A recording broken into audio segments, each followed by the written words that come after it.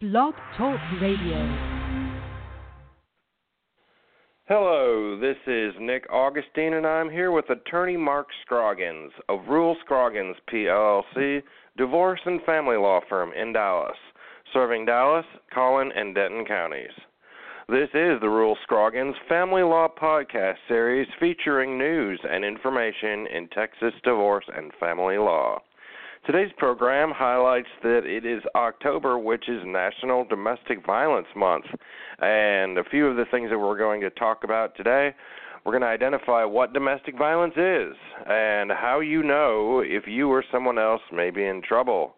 We'll talk about the advanced domestic violence training and awareness that lawyers and other folks work with, and also we'll talk about what happens before, during, and when domestic violence is involved in a divorce case.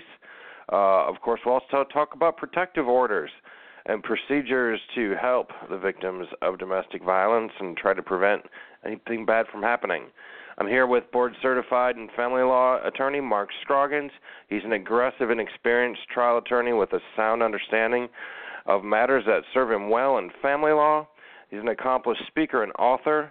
Mr. Scroggins has practiced family law throughout the state of Texas for over 20 years. He has written for family law matters for Texas Lawyer and numerous other periodicals and has spoken before numerous organizations and corporate clients. But as we get going here, this is a disclaimer. This is a general information program. This program is not legal advice, and listening to this program does not create attorney-client relationships. For more information, please call Rule Scroggins directly to speak to an attorney by dialing area code 214-578-0941. Again, 214-578-0941. All rights to this broadcast are reserved. It's time to say good morning to Mark. Hey, Nick. How you doing?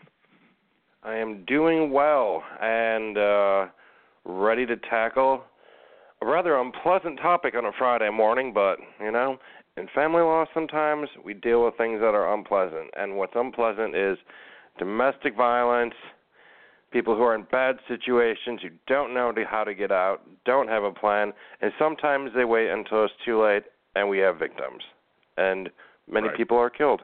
I think there were, out of almost 200,000 cases of domestic violence reported last year, and I think close to 200 people were killed here in the state of Texas, so it's a significant problem. Yeah, it is. It is. So when we look at this, we have people all over in a range of what's clearly domestic violence, and then there's actions and conduct and things that sort of lead to someone saying, I think I might be with an abuser, and things are not going well, this person's bad. So I guess let's identify what domestic violence is, who can be a victim, how do you know someone's in trouble? What do we look for? What are the signs? Well, if anybody gets physical with you, that's the key definition of domestic violence, okay? And it doesn't have to just happen between a husband and a wife or a boyfriend and a girlfriend. It can also happen between, family members, So often today you're seeing, multi-generational living arrangements. So you could have something between, father and son, son and mother, that kind of thing. But if anybody gets physical with you, first and foremost, call the police. That is the very first step. Okay, that is the number one thing to do. If you are in a position where you cannot, you can't get to the phone without running into trouble there. There are different shelters that you can go to, and get out of the house, call the police. Then there are steps that can be taken to have somebody. You can file charges with the police if somebody has actually assaulted you, and you can seek to have them removed from the house and get back into the house, and then have them excluded from the house. So there are a number of different remedies that are out there, but the most important thing to do is to take action right away. One of the biggest problems that you see is people. It's kind of like having post-traumatic stress disorder. They start thinking that they brought it on themselves. They make excuses. Oh, well, it was my fault. I had it coming. I goaded him. That kind of thing, and that's just crap. Okay, there's no excuse for someone getting physical with their spouse or with their significant other. Absolutely. One of the, and sometimes people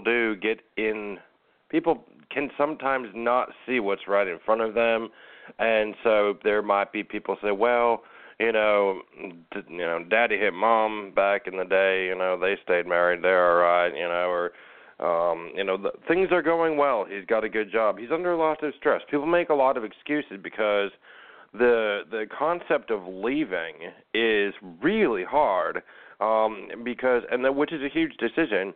And if someone says, well, I'm going to call the police on this person, the next step may be, are we going to call the police and have your husband arrested, and then we're going to go back and think everything's fine? Do they go seek help and then counseling, or does calling the police mean, do they need to think, am I really, really willing to leave my spouse and get a divorce, or leave my boyfriend, girlfriend, before I make that call? Well,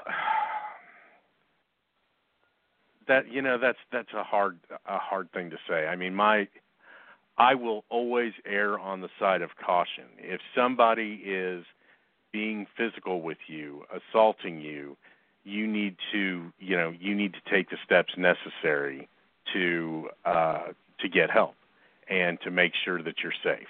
And so that begins with, calling the police, getting out of the residence if the person is there and you are, in fear for your safety. And like I said, there are things that that can be done to make sure that person is removed from the house. Now, having said that, okay, it is not to say that it is impossible for somebody to get help, because there are classes out there commonly called BIP classes, BIP, which is a batterer's prevention program. Okay, and those classes can really be incredibly helpful, and I've seen plenty of couples actually get back together after the person has completed that and gone through some additional counseling to understand what's going on. Because unfortunately, a lot of the time, it's learned behavior. I mean, little Johnny grew up and seeing Daddy hit Mommy, and so that's what he thought was the way that you handle stuff. Your wife or girlfriend gets out of line, and you straighten them out that way. And so it can be a familial disease, really. So it's not to say that there's not the possibility of working through things, getting with the batterer, getting help through a batterer's prevention course.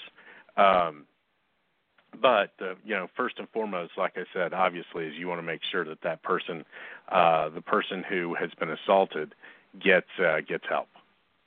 Right, absolutely. The other thing too is, if he's hitting you, it's possible he's hitting the children too, and the children might not be saying anything, and you just never know. It could be, I've heard so many different people speak on this topic, and some people have said things like, well, it's just once a year that, or once or twice a year something happens, and then people end up dead. I mean, people can lose it, and I always remember from college learning about schizophrenia and the late onset of weird dissociative personality.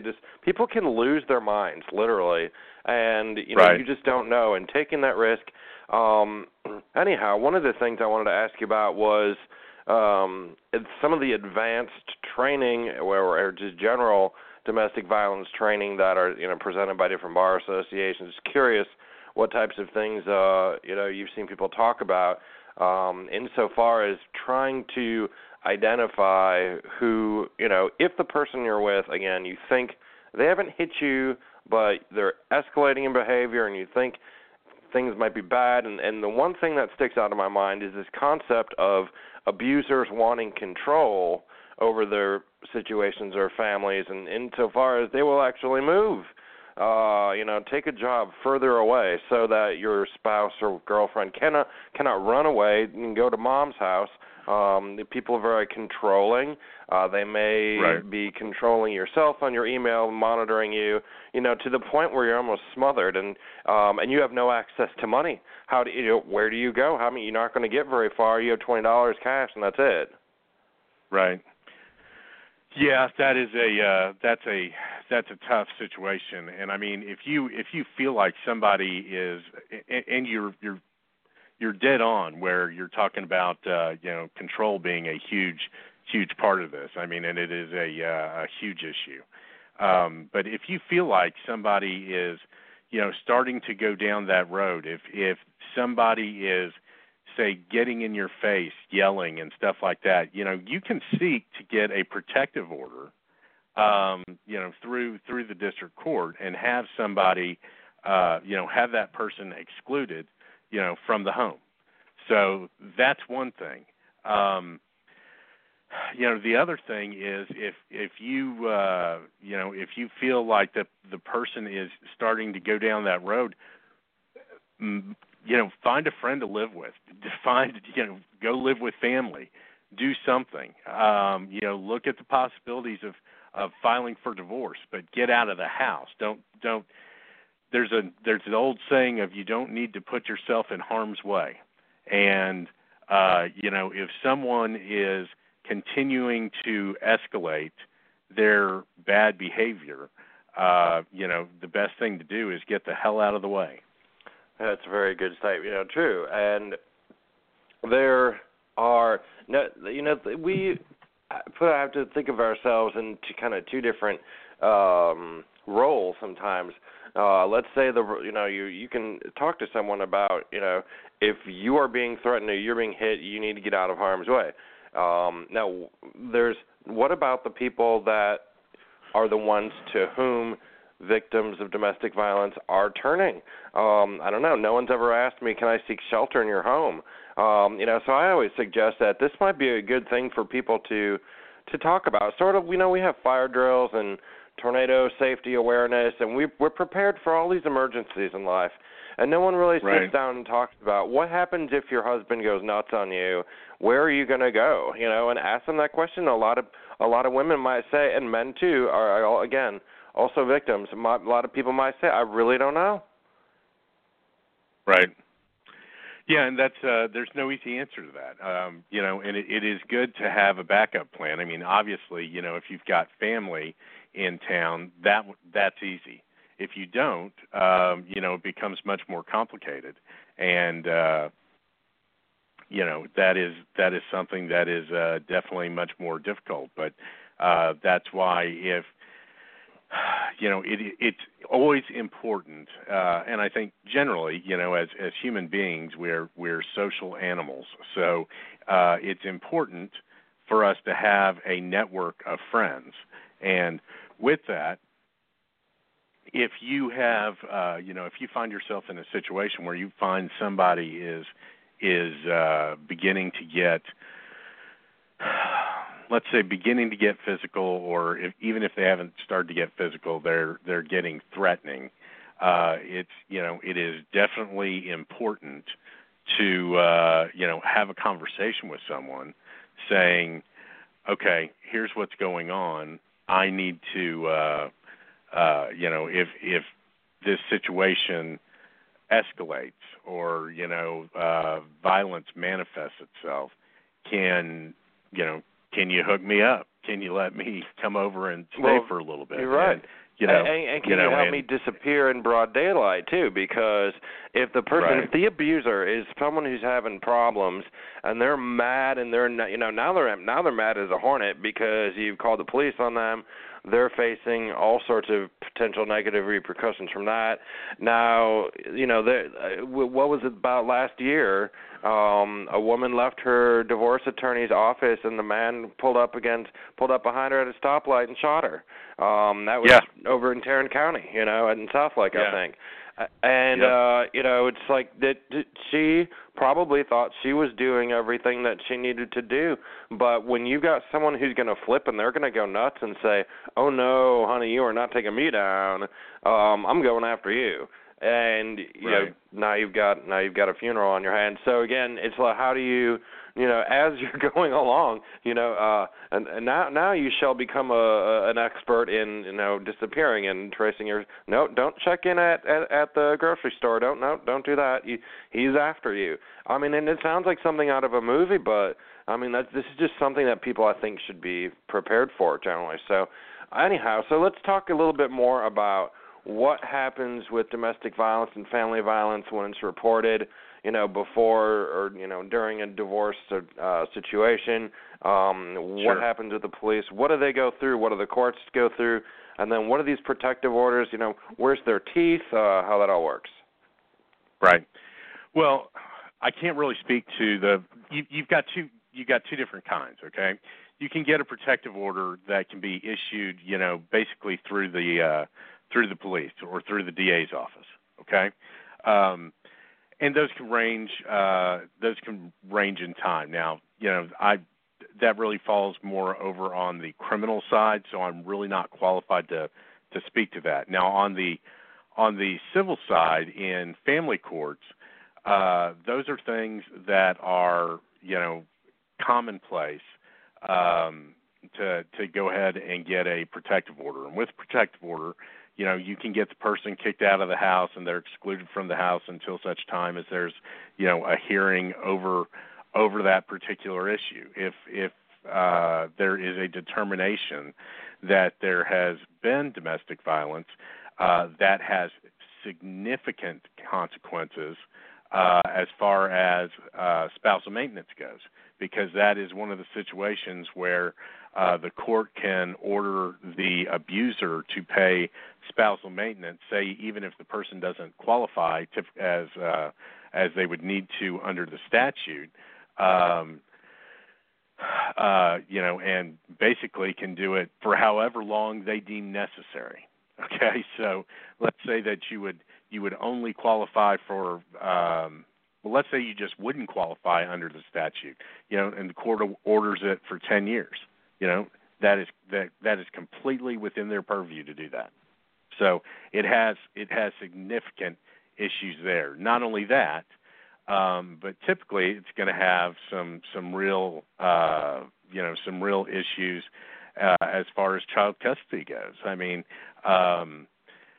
especially if any of the abuse occurred while the children were in the house or the children actually saw any of it. So there are significant ramifications to that behavior. Well, and the courts have a lot of, in the family court, in the family violence section of the family code, there's a whole laundry list of things that judges can do, especially if people, carry a firearm. They may be prohibited from that as well. And exactly. They're also, what other limitations may be placed on them? Well, I mean, you can have stuff done with licenses. I mean, there's really a whole litany, and rather than get into it here, I'd rather, if somebody's got some questions about just exactly what can happen there, I'd rather talk to them in person about it, because it really is fact specific. I mean, there are general things that the courts can do. The biggest things, like I said, that I tend to see are the effects as it relates to spousal maintenance and what it does with child custody. Okay, those are going to be the two biggest areas that you're going to see. The others are more peripheral. Like you said, a big one is that they're not going to be allowed to carry a gun. I had a situation in a case not too long ago where there were there were false allegations of domestic violence being made, and to the point where this client of mine was actually arrested. Now, he was subsequently no-billed, and we actually turned around and got custody for him. So it's you need to be careful on making these allegations as well. I mean, hers were clearly trumped up, and I was able to prove that, and we were able to rectify the situation. Unfortunately, it cost him, tens of thousands of dollars to be able to get to that point, just because of all the stuff that we had to be able to prove on that. But those are the biggest areas of concern. Those are the immediate areas of concern that most people face. Yeah. Now, when you, it's significant when you are the person on the receiving end of an allegation of domestic violence. When you say it's not accurate, and I've heard it's almost like an urban legend where in the cheating situation, someone's cheating and they go get protective order on the person, and then they go and show up at the Tom Thumb and then call the police and say, he's right over here in aisle number 14, come get him. Person gets arrested, right. They lose their job, they could have security clearance. You could have all sorts of things that screw a person for a long time. So what do you or someone just raised, maybe someone just thinks that they raised their voice. They never hit the person. People may have all sorts of ideas about whether this protective order, whether the call to the police was valid or not. So let's talk a little bit more about what you do in a situation where someone feels they need to be defend against this. Wow, and that's a hard one. That's a hard one. The best thing is if you feel like something is you are being falsely accused of something, get out. Get out of the house. Make sure that if you are going to be around that person, that you've got witnesses. That was a saving grace on a couple of the allegations in the case that I just talked about, is that, there were a couple other people there was an allegation of something happening at a restaurant. And, luckily there were some other people there that were able to say, no, that's not how that went down. So it is important to have people around. It's the same reason, like we're in, say during child custody exchanges, okay, and there's a high level of acrimony, and you've got people saying that, he was saying this or she was saying that. Have a witness. Have a witness there. I mean, because that is really the only safe way to protect yourself. Otherwise, you're in a he said, she said kind of situation, and unfortunately,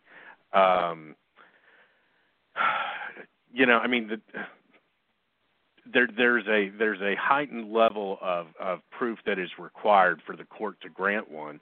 However, no judge, especially since the judges in Texas are elected, wants to be that judge that is, has his picture shown on TV saying, well, they just had a protective order hearing, and he didn't grant it, and this guy then turned around and beat her to a pulp or killed her. So my experience is that judges tend to err on the side of caution. There just can be so many different things. I'm just going through my head and thinking about all the situations I've heard of in the past. But people self-inflicting injuries and wounds there's all sorts of crazy things out there. But at the end of the day, if you have a protective order against you, it's not like having this is now on your criminal record. You are now like a conviction. It's not like having a conviction you carry around with. They don't last forever. How long do the protective orders last? We have short emergency ones, and they can be extended. So what are people looking at with those? Typically a couple years. typically a couple years. And so, and a person is moving in the meantime, you don't always know. I mean, it can be a really scary thing to be this person with a protective order against you. But again, absolutely, if, you go in front of a judge and there's, exactly, no judge wants to be the one to not do something about that. So, no, and here's something else to keep in mind. I mean, a protective order, and it sounds ominous, and it is, okay? But it's only ominous if the person actually, against whom it has been rendered, follows it, because it's a piece of paper. Right, a piece of paper, not a bulletproof vest. It's a piece of paper. It's got some teeth to it, where if you're not allowed to, typically you have stuff in it like you're not allowed to come within 500 500 feet or 500 yards of the person, typically 500 feet, and they show up somewhere. You can call the police and the police can come get them. But you know what? If the person doesn't care, that's when it gets really scary. Yeah, pull in front of their house, I'm going to call the police, and they just sit there and watch and stare at you, It's like, people can lose their minds, and it's, again, we think of all the awful Lifetime movies and things that are out there on TV, and, unfortunately these things are true, so people just have to be prepared. Any good shelters or resources or organizations dealing with domestic violence that come to mind that people might want to look into? Yeah, I'll tell you. Probably my favorite to look at is called Hope's Door, and they are they just have a wealth of information. So they are an absolutely fantastic starting point. Now, and here's the other thing. In this internet age that we live in, Google, man, Google something. Women's shelter, battery prevention. Any kind of search that you can think of like that. And add the county or the city that you're looking at, and it's going to pop up. So you've got all kinds of opportunities out there. To make sure that you can get some help. Absolutely, and if you think that someone has a tendency to be an abuser, and you think things are getting bad, prepare ahead of time. It's like having what do they call it? One of those like bug out bags in case it hits the fan and people need to take off for the hills.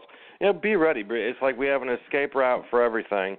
Why not have an escape route for that? And another thing too, and when we talk about doing some of these searches, maybe go do it at a library. Maybe don't leave a trail that you're looking for this information if you're doing it preventively. You don't want to tip someone off who's already maybe unhinged. And the other thing I think that's pretty cool is that they are working on a system where people will be able to send a text message to police and 911. I don't think it's done yet. I know they're working on it, but eventually people will be able to send a text because, but already, people don't pick up the phone as much as they do anymore, and you don't want to, hey, by the way, I need help. A text is much easier. Or text a friend, have something set up. But I just think with it being Domestic Violence Month and awareness, just awareness is something huge to stress, and people who don't have a problem right now, I hope they never have a problem, but know what you would do if something bad were to happen. So, that's what I think. Right. Yeah. I think I think you hit the nail on the head there, Nick. And it's because of all the awareness and programs and Bar Association talks on this stuff. Those of us who work around this get to hear a lot about it. So which is much more than in years past. It was something that people didn't talk about when we were growing up. So. Anyhow, Mark, I want to thank you for your time this morning, and wanted to just let people know how they should contact you if they want to continue this dialogue or talk to you about some specific facts or situations that concerns them. You can always get me via email at mark@rulescroggins.com, or you can call the office at 214-469-3100. All right. Always a good time to talk about these family law topics, and always good to hear your voice, and we will be back next month. And you have a good day. And to all of our listeners out there, please, when you find this program, whether it's through the newsletter, on the website, or social media, or LinkedIn, hit the like button, hit the share button so more people see it, because you just never know who out there is looking for this kind of information. That's right. So, again, thank you, everyone. And, Mark, it was nice to talk to you, and we'll be back next month. Nick, always a pleasure. Thanks. Bye-bye. All right. Bye.